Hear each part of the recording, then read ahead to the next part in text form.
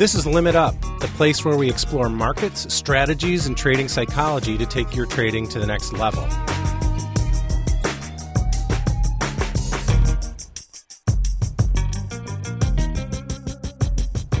What's up, market wizards? Welcome to the Limit Up podcast presented by Top Step Trader. My name is Jack Pelzer, here to introduce another amazing episode. Today we have our very own Jeff Carter, and he'll be interviewing Steve Werner. Steve was a trader for 2 decades at the Chicago Board of Trade before becoming a principal at an investment firm that was unfortunately completely wiped out during the Great Recession. But he bounced back, because this episode is about trading and so much more.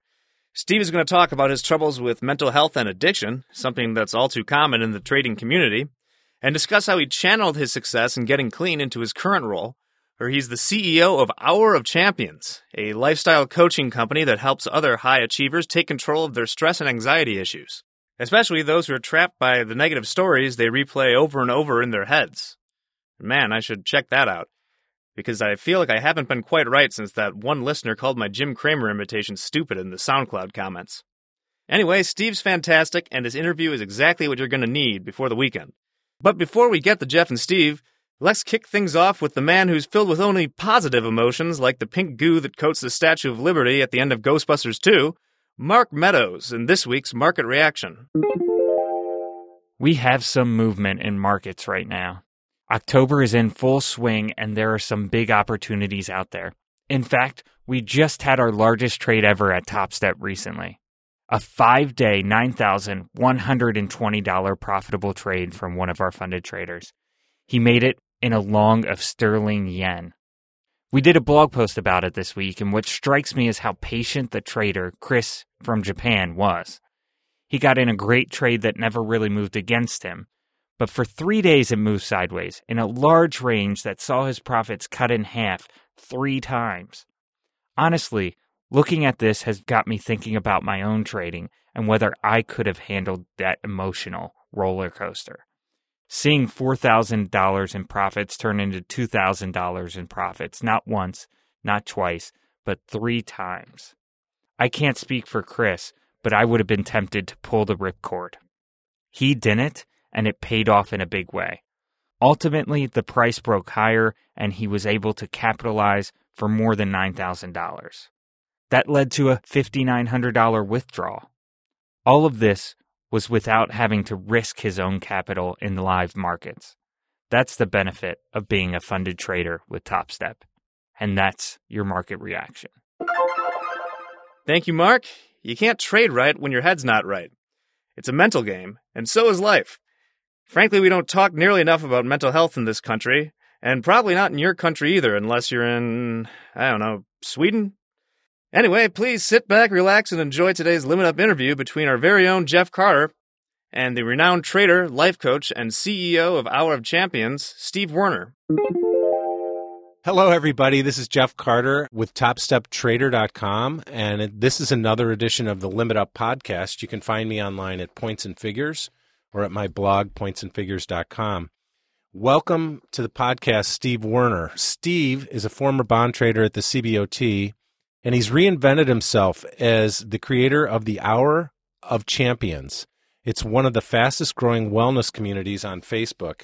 I think this will be a very interesting conversation for people that are trading out there, because both Steve and I have trading experience and a lot of wisdom and gray hair and wrinkles. Steve, welcome to the program. Thanks, Jeff. And gray hair and wrinkles for sure. Appreciate that acknowledgement. So tell me a little bit about yourself. Did you grow up in Chicago? I did. I actually grew up in Skokie, went to Niles East High School, and then shortly after that, I decided to go as far away from home as I could for college, and I wound up at Arizona State. Beautiful. Yep. Came back, and one phone call changed my life.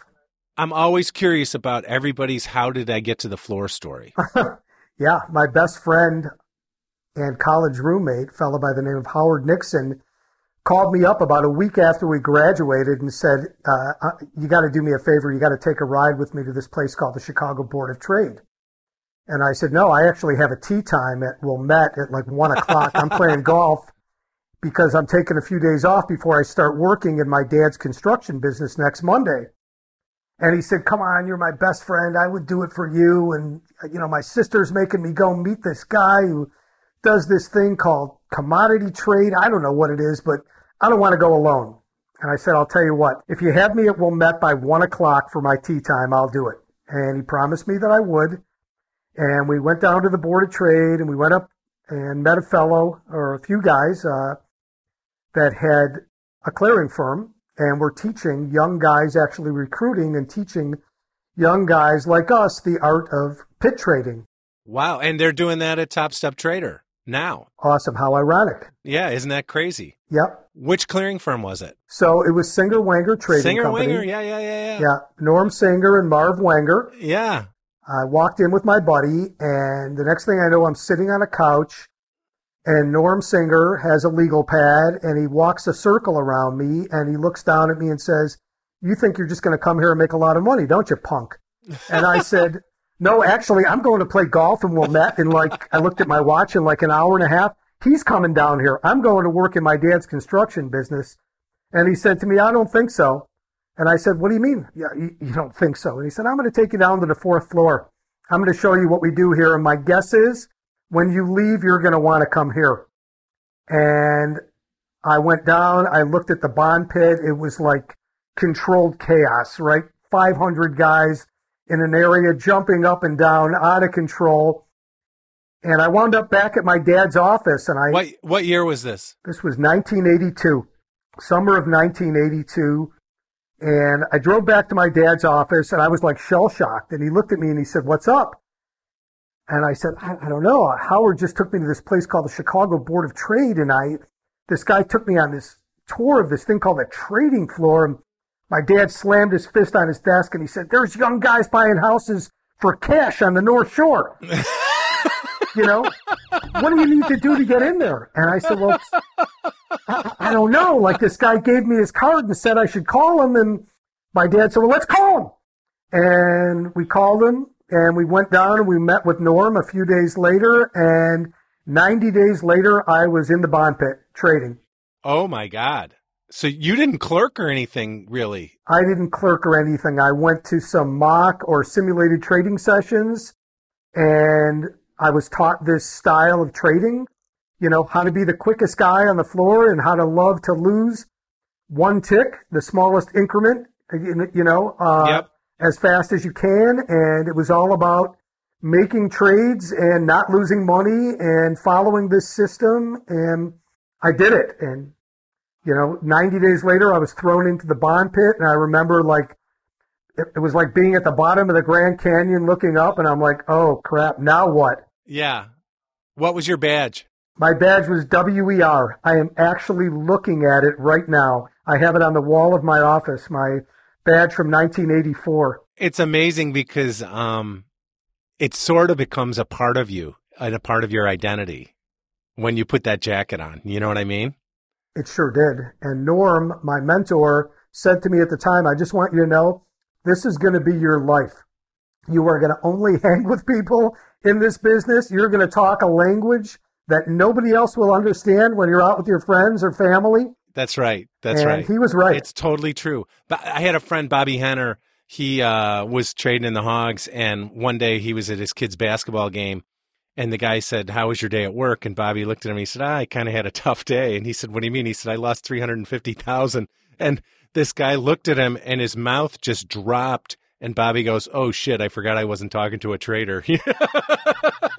Yeah, or you found yourself using hand signals, describing something going. So it was 6 minutes 7, and somebody said, and these people are looking at you like, what? What? You were talking a foreign language. Yeah. Sure you're not Italian? Yeah, super interesting. Yeah, but it became a way of life for me for much like you for 19 years. I loved it. What's interesting is, so everybody's path is sort of different, right? But similar. They have different people that bring them in. And in your case, you were thrown right into the fire, where in my case, I clerked for 2 years before I traded. And here at Top Step Trader, they do paper trading to learn sort of everything. before they actually trade with live money. It's just an interesting difference. So when you first started trading, what kind of size did you do, and how did you get trades in the bonds where, you're trading hundreds of thousands of cars, at a crack? Yeah, so it was interesting. Singer Wenger had a formula, and the formula was they wanted you to make 40 trades a day, one lots, one contract at a time. You needed to make 40 trades in a day without losing money for 2 consecutive weeks. And if you can do that, you were fast enough and keen enough to understand, how to be in and out frequently. And it took me a long time. It took me 6 months to get that down. And there were several times when I thought, am I going to make this? Am I going to make it? And, I was cocky. I was a cocky young kid out of college. I remember Norm said to me, I just want to tell you, 9 out of 10 guys fail. That's right. And I looked at him, I said, I feel sorry for the other 9. And he looked at me like, dude, you better not fail now with an attitude like that, And did your buddy make it? Oh, yeah, my buddy made it. He made it much quicker than I. He became a very talented trader. Oh, that's great. And was he in the bonds as well? He was, yeah, for his whole career. So is that sort of the Singer-Winger path there, which they threw you in the bonds? It was at the time. The bond pit was the busiest, most active pit in the world. That was for sure. It was, most liquidity seemed to work perfectly with the system that they were teaching. There was great amount of trades from the smallest increment, one lot. And at that point, there were a handful of guys that would trade 100 contracts at a time in 1982. That was unheard of. But if you bid an offer all day long, you would get trades. And, their thing was speed, scratch and tick. And, at the end of the day, count your cards. You should have, if you made 100 trades, you should have, 17 winners, 2 losers, and, 81 scratches. And you had a fantastic day every single day, You kept coming back. Right. Interesting. Yeah, the Singer-Winger had a program at the Merc. So Steve was at the Chicago Board of Trade. I was at the other exchange, the Chicago Mercantile Exchange. And there they threw them in the S&Ps, and the reason was you could trade a one lot. You could get in and out of trades. Order fillers would take care of you. Unlike, you wouldn't go in the Eurodollars because you had to trade too big a size, and the market was, it was a short-term interest rate. So the movement wasn't there like it was at the longer end of the curve, like the bonds or the notes. And they threw some guys in the currencies. They didn't have a lot of guys in the meats at the Merc. Did they throw them in the grains at the Board of Trade or not? I think originally, most of the guys started in the grains when Norm and Marv were pit traders themselves, and then they figured out that it was more lucrative to be on the clearing side. And before the financials actually opened, I think the original Singer-Winger traders were in the soybeans or corn for the most part. But they had guys all over the floor. Yeah, one of the interesting things I think about trading that I talked about on a previous podcast with Michael Patek, who started Top Step Trader, is different contracts have different personalities, and sometimes it helps to understand your own personality. Like for me, Hogs was good, Eurodollars was good, S&Ps was not so good, and currencies or pork bellies, forget about it. Did your personality sort of fit the bonds, or that's where you were, so you just stayed there forever? That's such a great observation, to tell you the truth. And it did, because there was constant movement, and I am constant movement. I just am. And I was thinking about this the other day, the irony of I have now been gone exactly the amount of time that I was there. So I was on the floor for 19 years.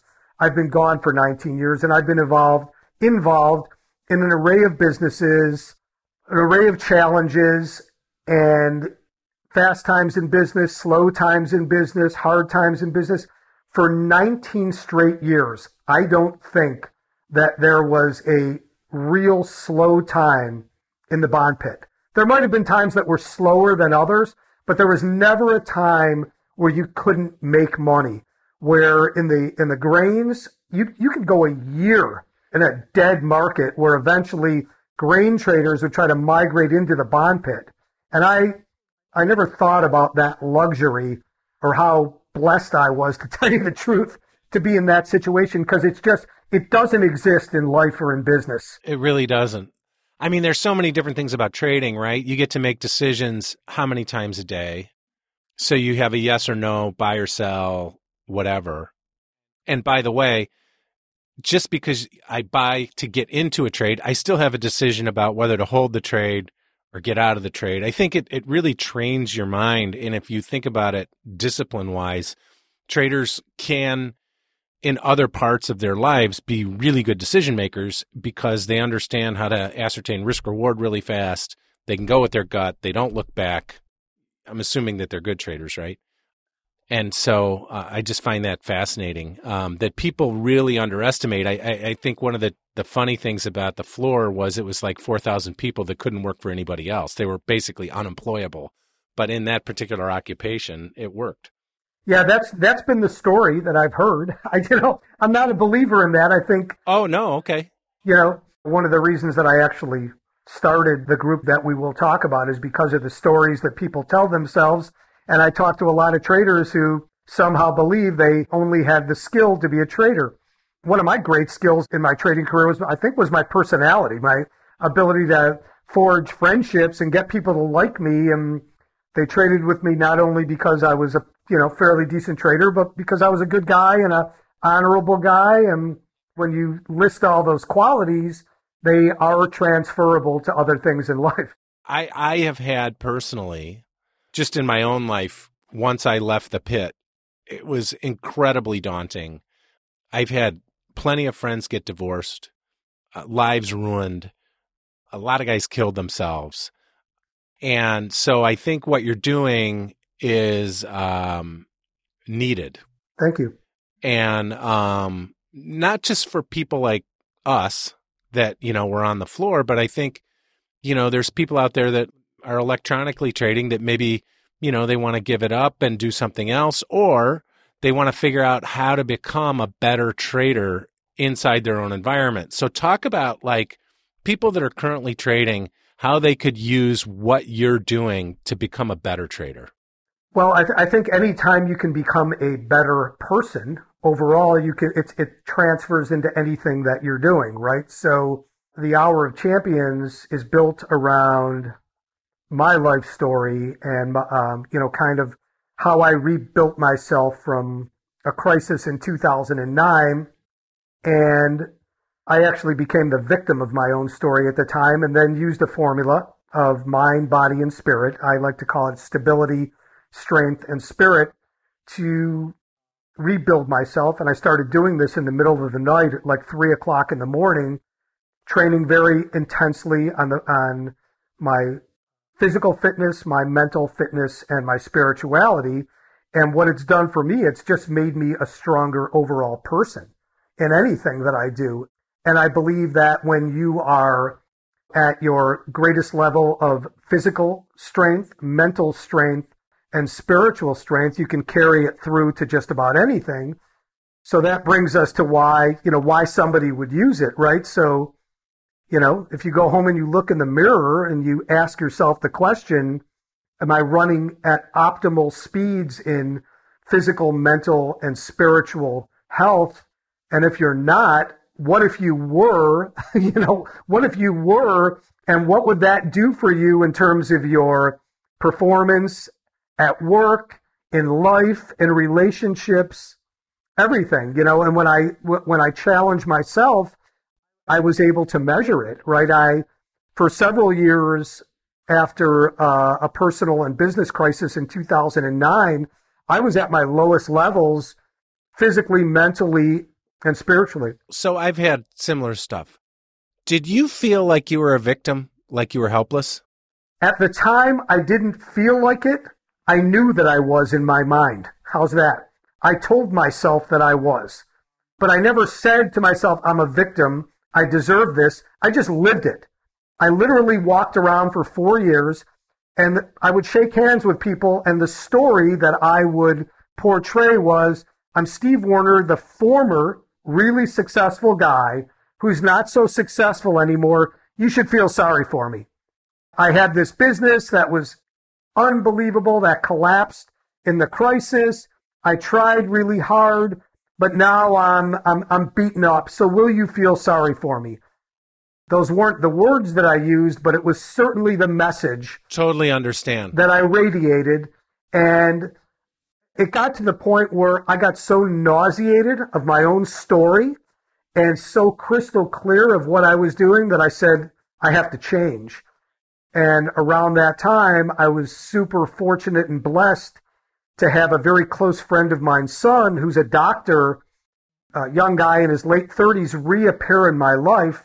And this is part of my spirit and, mystically reappears in my life for no reason other than we crossed paths on a sidewalk. We decided to have breakfast one day. And at breakfast, he looked at me and he said, dude, what are you on? I said, what do you mean, what am I on? It's 6 o'clock in the morning. I'm having breakfast with you. And he said, I could see the glaze in your eyes. You're not the Steve that I know. And I said, well, I had this business collapse in 2009 and I got very depressed and they put me on all these meds. And I told him what I was taking and he just looked at me and said, you're going to die. And when a doctor says to you, you're going to die, you kind of listen more intently, rather than if Jeff Carter said to me, you're going to die, I'd go, okay, yeah. Jeff, what do you know? But when a doctor says it, you're like, what? Yeah. And he said, I'm telling you right now, it's not a matter of if, it's a matter of when. And I can't imagine you want to live like this. So we're going to get you off all these drugs. And it's going to be the worst year of your life. Are you in or are you out? And I was pretty conscious of the fact that this was, all part of the nauseating story that I was living. And I just said to him, I'm in. Whatever it takes, let's do it. So I know other guys that went to psychologists or, and got drugs. I never did. Uh-huh. I never went to a doctor to talk about. I just kind of talked about it with my wife, but just worked through my head. Did you, when you were taking the pills, was there something inside you that said, you know what, this is just masking other things. This is not the right way to deal with this? Or did you really feel confident that they could do something for you? I was just so happy, to tell you the truth, that they knocked me out at 8:30 at night and I didn't have to deal with the world, that I never even got deep enough to think about it. And a lot of people they'll do like illicit drugs or they'll hit the bottle, right? I mean, instead of that, right? Yeah, that wasn't my case. I was like mixing alcohol with the pills, but not like, I wouldn't say quote unquote hitting the bottle. I think having a drink or two accelerated the process for the pills and knocked me out quicker.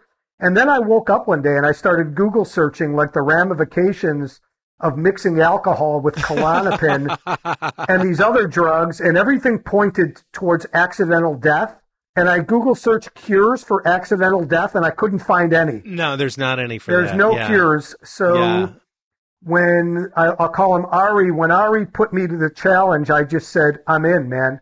And he just said, buckle up. It's going to be the worst year of your life. And it was. Did you have to quit cold turkey then? No, you can't quit cold turkey. You can't. You have to be weaned off very systematically, because if you're not, you can wind up having seizures, having a heart attack, a stroke. Holy cow. Wow. So, he said to me, I want you to give me Jill, that's my wife, give me Jill's phone number. I want you to go home and give her all the pills, and I'm going to tell her how to give them to you.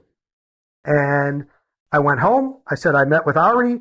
Here's my pills. I gave him your number. And it started that night. He gave me my first little dose of a drug. No time like the present. Yeah. It was like giving me a piece of sand, right? Instead of like a brick. And I looked at my wife. I said, what's this? And she said, well, that's what he told me to give you. Oh, my God. And I could tell you that the second night I started experiencing withdrawals, and I texted Ari, my friend, my doctor, at 2 a.m, and I said, I need more. I need more. And I don't want to use profanity on your show here, but he said to me, F you. That was the text that came back. And I'm like, dude, you don't understand. I'm having a meltdown. I'm 55 years old. It's 2 a.m. I'm having a meltdown. And he texted me back, get in the street and run 20 wind sprints right now. Really? That was good advice. Interesting. I texted him back, it's February 2nd. It's 5 below zero. He texted me back, I know the date. I know the time. I'm up with you. I'm committed. Get in the street right now. went in the street. I ran 20 wind sprints in 5 below zero weather. Wow. Came back in, called him. I said, okay, I did it. He said, how do you feel? I said, I feel better. He said, great. Get in the shower, make yourself breakfast, get your day started. I said, but dude, it's 2:47 in the morning. He said, I know the time. Get started. Let's go. And that was the first night of 10 months of hell. Were you an athlete in high school? I was. Yeah, I played hockey in high school and, was just overall decent athlete. Wound up being a much, much better athlete later in life, to tell you the truth. I was small and not very fast, but, and I also lived through a tumultuous time. My parents got divorced early and I bounced around. Sorry. So, yeah. But, I've always been a pretty decent athlete. I'm just always curious, like a lot of traders were athletic and then how that related back to what you went through in 2009 as you were going. Yeah, this fast forward, that was 2015. 15. Yeah, that was 15. Right. Okay. So in 15, did you reach back to your sort of that sort of stuff too? And then how did your trading experience help you get through that? Oh, so the competitive side of me. I just said, I'm going to win at this. I'm going to beat this battle. And there were several times when he said to me, do you want to check in? Do you want to go into to an inpatient center? Because really nobody does this outpatient. And I said, no, I'm going to fight through this. And I never missed a day of work. My son was playing high school basketball at the time, never missed a game. Literally, I would go into the bathroom at halftime. I'd puke my brains out. I would lay on the floor, sick as can be.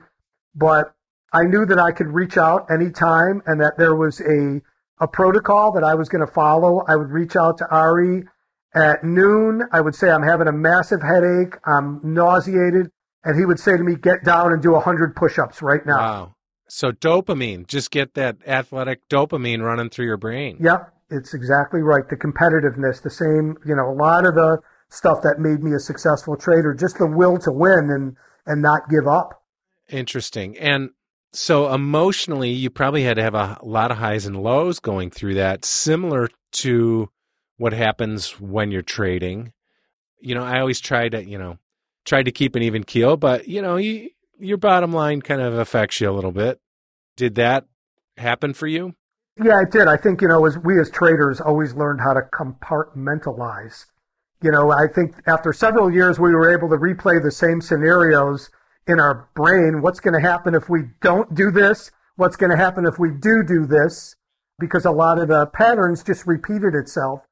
And it was the same thing for me. And, I knew what I had to do. I knew what I had to go through. I knew that there was a win at the end of the line. I just didn't know when it was coming, which was bothersome, but I was promised that if I played by the rules, much like in trading, that I would be successful.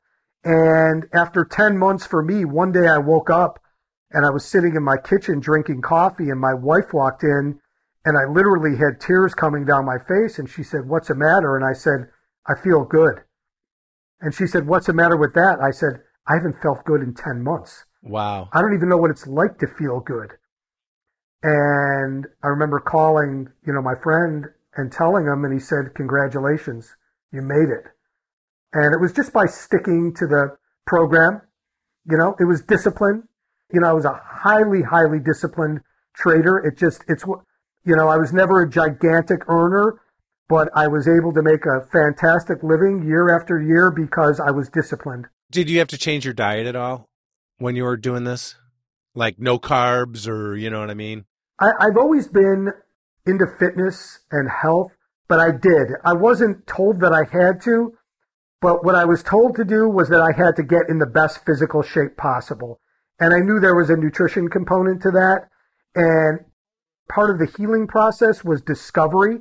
I would have to go out and do the work and figure out like the best workouts, how to complement those workouts with nutrition before, nutrition after. And and I would tell you that today, I'm 60, I'm in the best shape of my life, for sure. Yep. So talk about why you decided to start the Hour of Champions. Thank you for asking. I was hoping we'd get to this. Yeah. So I had actually gone back. I had gotten certified in coaching.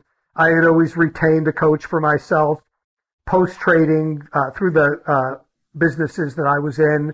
And I invested a lot in myself in terms of professional and personal development, and I liked it. And in the summer of 2018, I called one of my college friends who had known my story, and I said, Mark, like, I know that if I went through this, there's got to be 10 million people that are going through this, and they're hiding, right? They're masking their pain.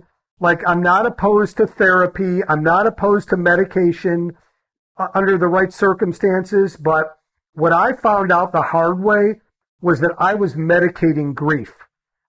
I thought I had depression, and what Ari taught me was that I had fear.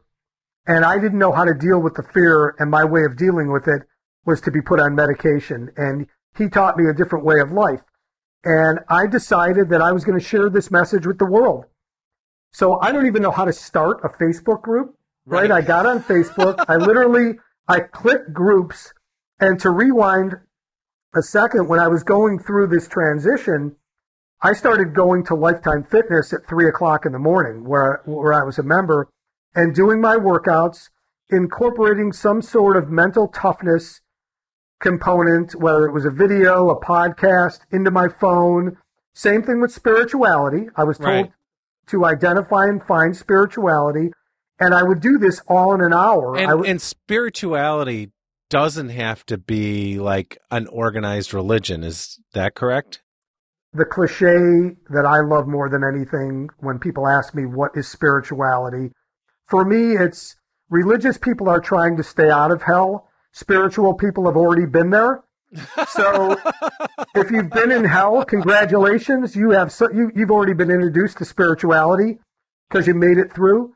So for me, it's like, just certain signs appear in my life. Like I could be at a stoplight and I could look at a license plate that say ADB. Those are my kids' initials. It might be like a hi dad, and to me, that's the way I identify it. Somebody else may say you're goofy, but. Right. What's funny though, in our conversation here, what's interesting is your conscious is sort of aware of it. So you bump into this guy and you haven't seen him in a long time and you go to breakfast with him.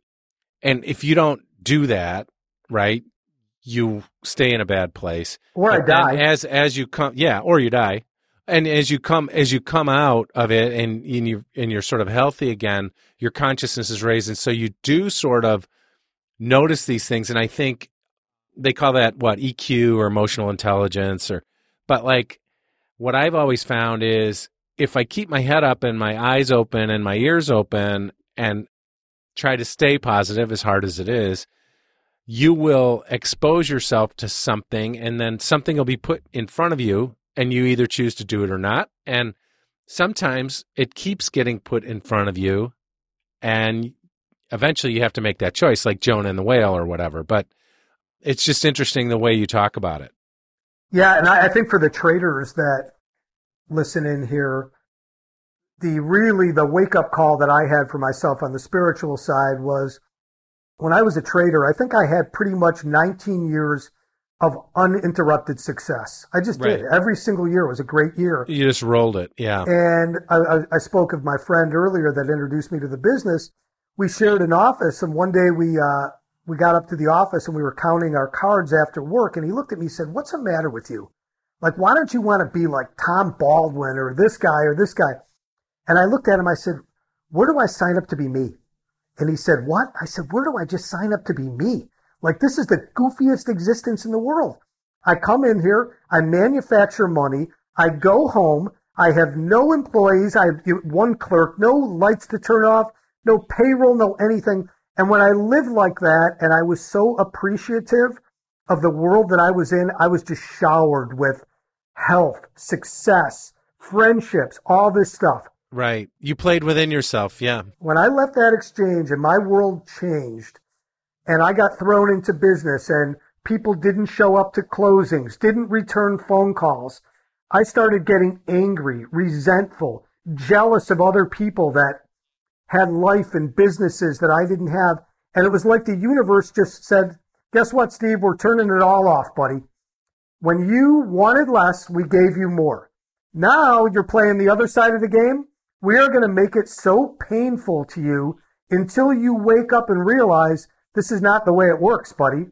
Right? Nobody signs up for a life free of pain or a free ride. You've got to navigate through this. And that was literally my wake-up call. Wow. Yeah, you feel like Job. Yeah, you do. And, you asked about the Hour of Champions. So I started this Facebook group last summer. I literally went and I had a T-shirt.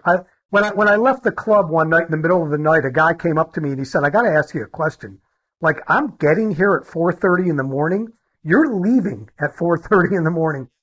What time do you get here? And I said, typically 3:30. And I told him what I was doing. And he said, wow, all that in an hour? It's like you're training for a championship fight. So I went in my car, I grabbed a business card, and I scribbled on the back of it, Hour of Champions. I don't know why, how that came. I said, I'm going to need this someday. And I decided to start a Facebook group called Hour of Champions. I said, I'm going to put myself out there. Free to join? Free to join. Some people are going to think this is egomaniacal. I really don't care because it's not intended. I have this hunch that I'm going to get stronger by creating a community. This is my purpose. And if I can get people into this community, they're going to get stronger. And we're going to disrupt the whole mental health business by healing people through my Hour of Champions protocol and a community. And I printed a T-shirt because I didn't know how to create a sign. And I took a picture of it and I uploaded it and I created a Facebook group with me and my friend Mark Shaughnessy, June 25th, 2018, 2 people. And so the 3 components are spirituality, physical fitness, and mental toughness. Health, mental toughness. Yep. Okay, that's interesting, mental toughness, that you describe it that way. When I was growing up, there was this coach from Illinois State, and it was all about MTXE, mental toughness, extra effort. And, it was drilled into your head. It's interesting that you approach it from that angle. It's a more proactive way to approach it than a lot of other ways that I've heard. I think like mindset is really in vogue right now, but mental toughness is a little bit different. I have a bunch of phrases that we now in the Hour of Champions called Warnerisms.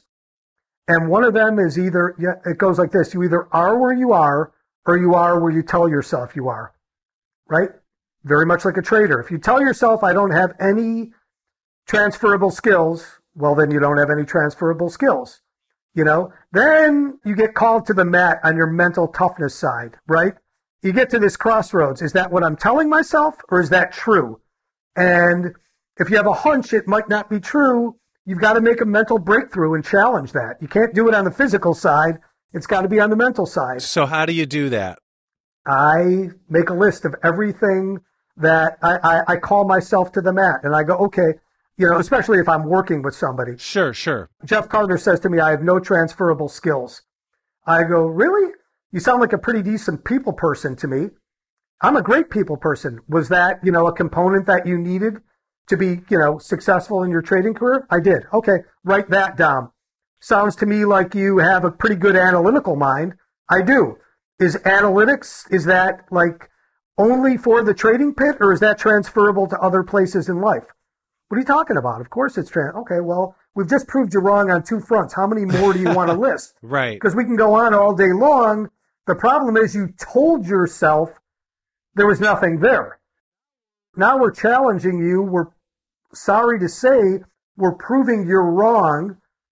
Now we've proved there are components. Where can you implement them? Can you get mentally tough enough to go out and figure a way to implement them? And that's where the challenge comes in. Are there exercises that you do to build confidence in yourself in those traits when you go to the mat? And then how does the Facebook community kind of interact with that? That's great questions. Yeah, well, I challenge myself every day. And, it's so ironic that you just came from Super Slow. Right. Where our friend Keith Morton, we'll give him a plug here, right?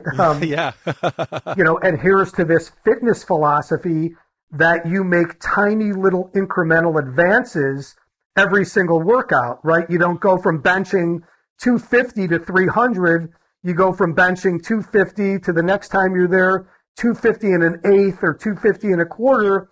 But if you add weight every single time, you can't help but get stronger.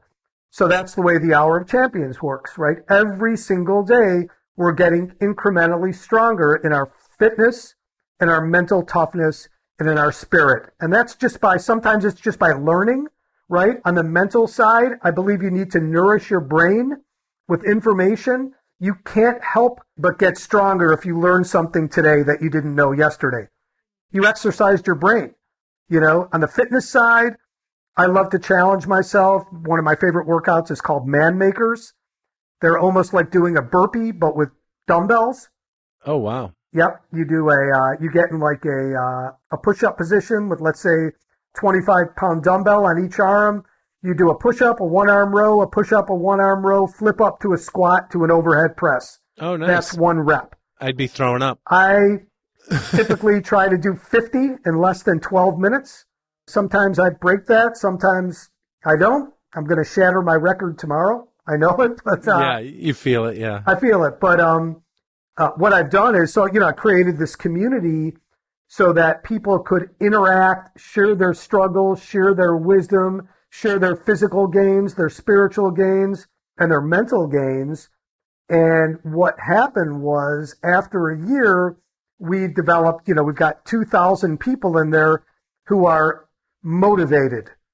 But there's a difference between motivation and transformation. Right. So now we're really calling people out. We've created an app called the HOC. I partnered with a group called High Tide, a group of young tech people that help coaches like myself create an app so that we can really scale this thing and provide live coaching, workouts, spiritual component, mental component, accountability, and this amazing community of people that are transforming and helping each other every single day. Really, Steve, it's, one of the things, like when you left the pit, it's kind of like PTSD, right?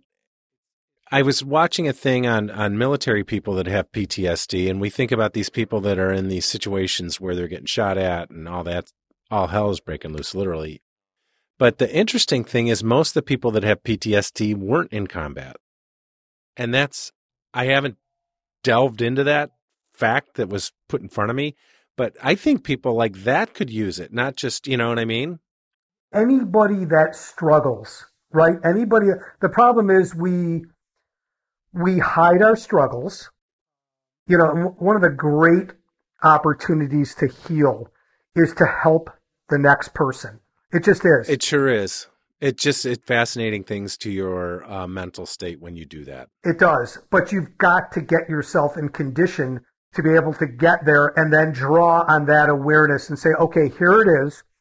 I've gone from on the mat to getting strong. And now, in order to get to the hero status in your own life, that's what we're doing in the Hour of Champions. We're taking people from the victim in their story to the hero of their story.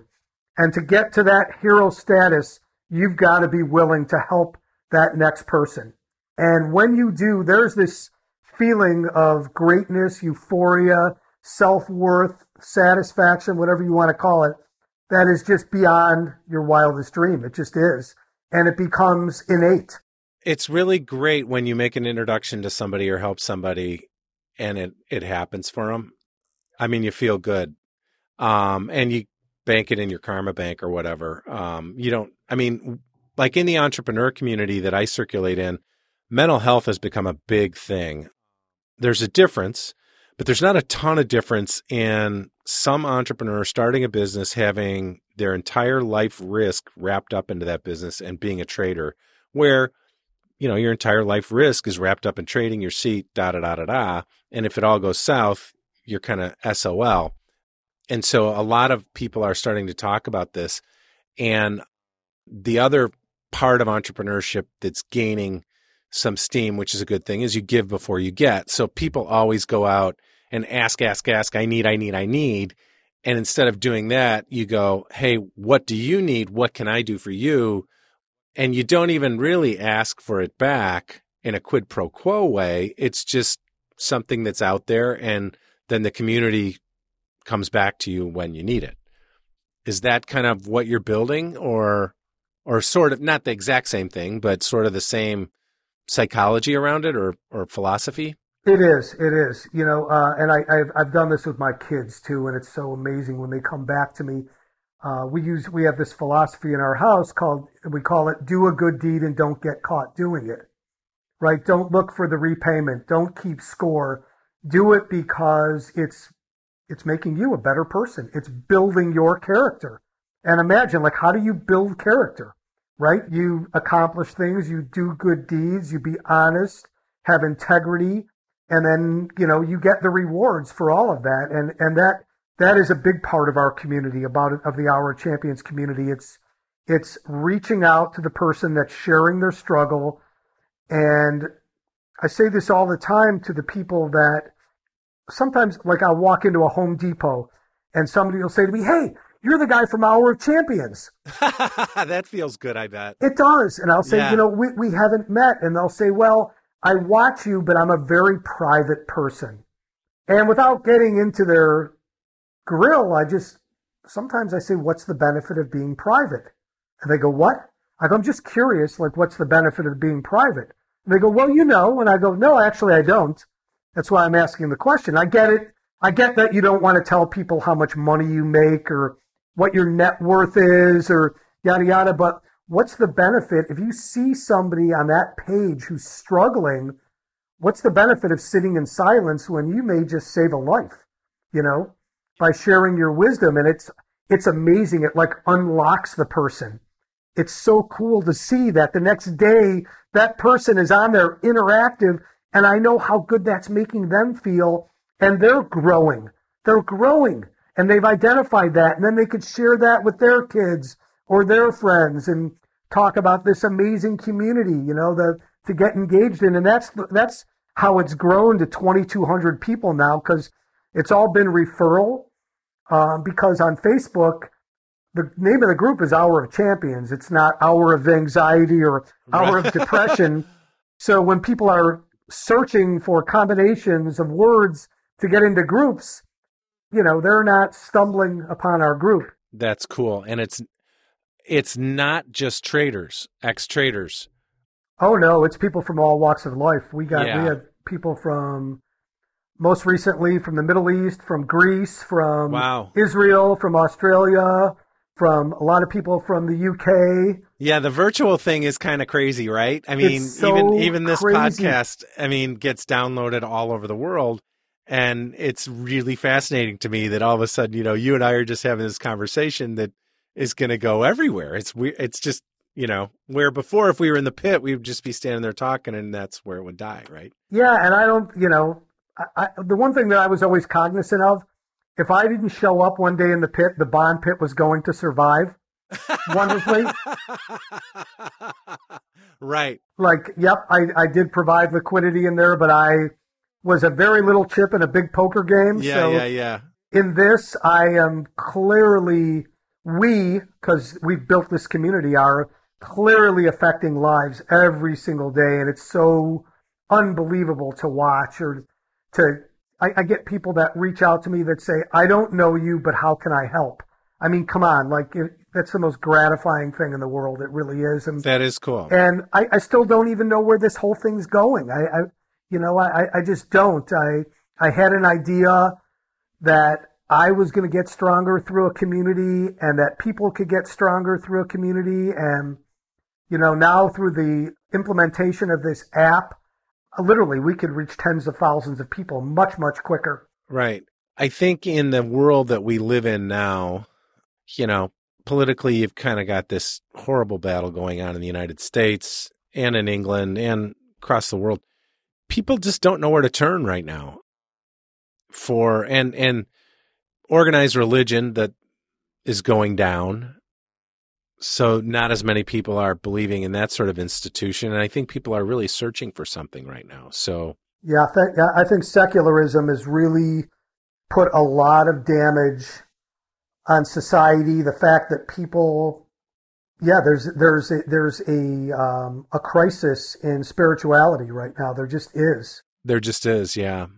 Yeah, I think, you go back to Oprah doing all kind of that spirit stuff back then, which was really surface stuff that was candy TV that you digested and shot out, and it never stuck with you. But I think that was, what would you call it? Evidence of people searching for stuff. Yeah, and I think people want spirituality. I think they're afraid. They don't know where to go, how to go. And what Ari, my doctor, said, he told me how important it was going to be to my overall existence. And I would say to him, like, okay, Ari, I came home from work. I couldn't find spirituality in my trunk. It's not in my closet. It's not under my bed. Where do I find it? And he would just say to me, keep looking, Google search, read, you will find it. And he was right. Do you meditate? I do meditate. Yep. I meditate, not for a prolonged period of time. I've got a little science down. I worked with a psychotherapist, and I'm a very fast-moving person. And I said, how am I going to meditate for 10 minutes? Yeah, right. Exactly. Yeah. And she said to me, who said 10 minutes? How about 10 seconds? And I said, what do you mean? She said, who put a limit on it? How about 10 seconds? So what I do a lot is when I wake up in the morning, I just roll over. I have a 5-minute guided meditation set in my phone. And while I'm lying in bed, I just hit the play button. So you're not sitting with your legs crossed, with your hands clasped, I'm just laying on my back, doing some deep breathing. That's my style. If a great part of the world doesn't want to accept that and say that's not really meditating, it works for me. I'll tell you an interesting story. Because I was on the board of the World War II Museum for a while in New Orleans, I got to meet some really cool people, and I met this guy named Jerry Yellen, and he flew the last fighter pilot mission over Japan, and in the process lost his wingman. It was a mission that didn't need to be flown. It was after both bombs were dropped, but the Japanese hadn't surrendered yet, and the commander said, you're going up. We got this thing scheduled. And he lost his wingman. And he took the footlocker of his wingman back to Brooklyn. It turned out to be Scarlett O'Hara's uncle or something. And he said to the mom, here's his stuff. I'm really sorry. And she said, it should have been you. And he was like, oh my God, totally. He was he felt guilty anyway, but then, yeah.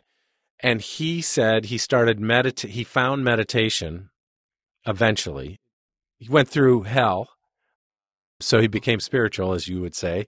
And he found meditation, and it changed his life, and he wrote a book about it. But it's an interesting thing because I see people starting to do it, and there's apps for it like Calm and stuff like that.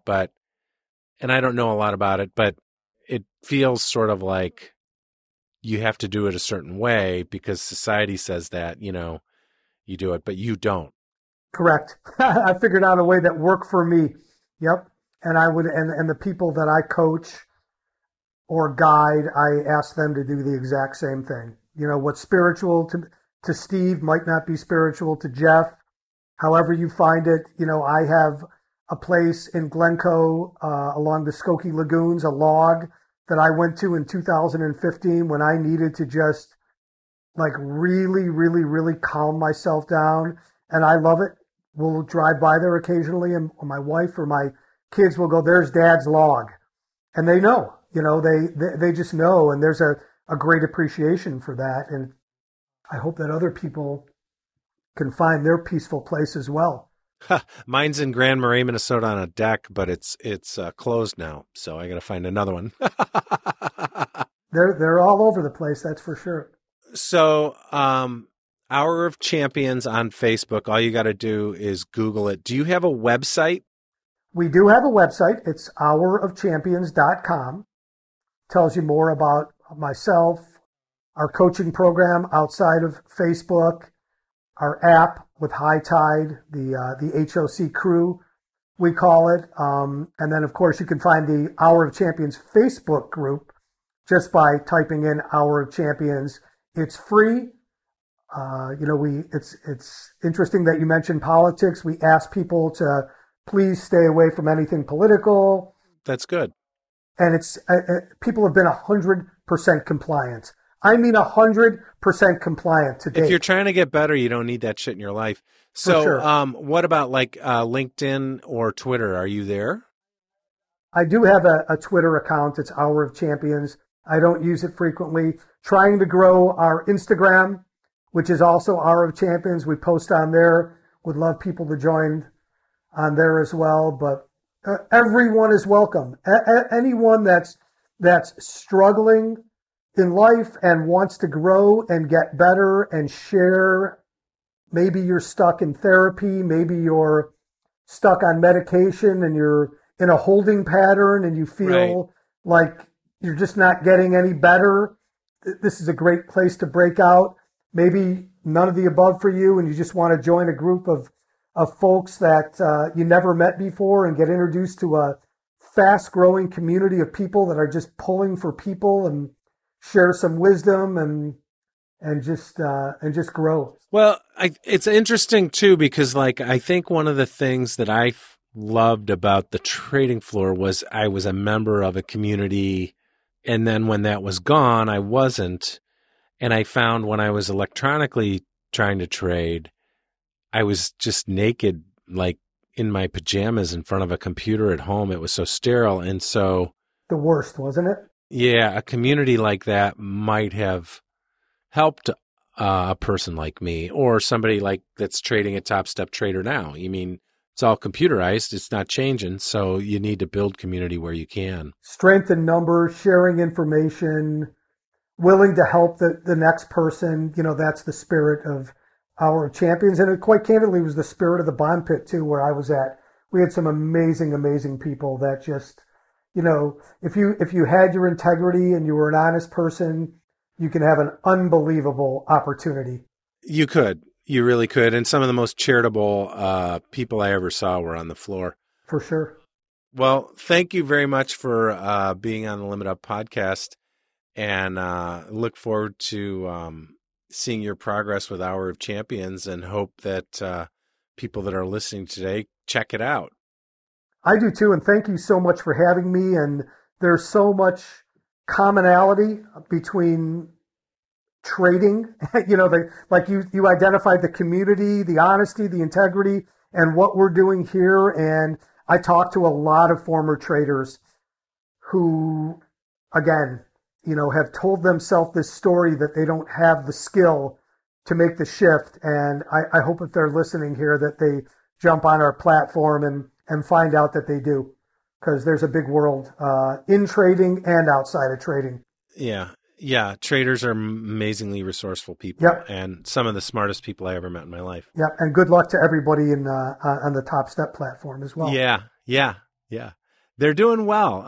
It's a really cool company. And just, you know, as an aside, people that listen to this podcast don't get to be in the offices, but the way the people inside this company treat each other is pretty amazing to watch. It's unlike a lot of offices that I've been in my life. So, well, thank you very much, Steve, for being on the program. Traders, thank you for making it to the end of the line for this episode of the Limit Up podcast presented by Top Step Trader. We'd like to thank Steve Werner for sharing his story with us all today. And if you enjoyed what you heard, why don't you go and subscribe and, more importantly, rate this podcast on iTunes. You can also join our Velvet Rope Protected exclusive private Facebook group, check out the Top Step Trader blog and morning YouTube livecasts each weekday morning at 8:15 Central, which you can find at, wait for it, YouTube, Top Step YouTube page at youtube.com. We'll be back next week with a brand new episode with a brand new guest. So in the meantime, everybody have a wonderful weekend, trade well, and namaste. This episode produced by Dante32.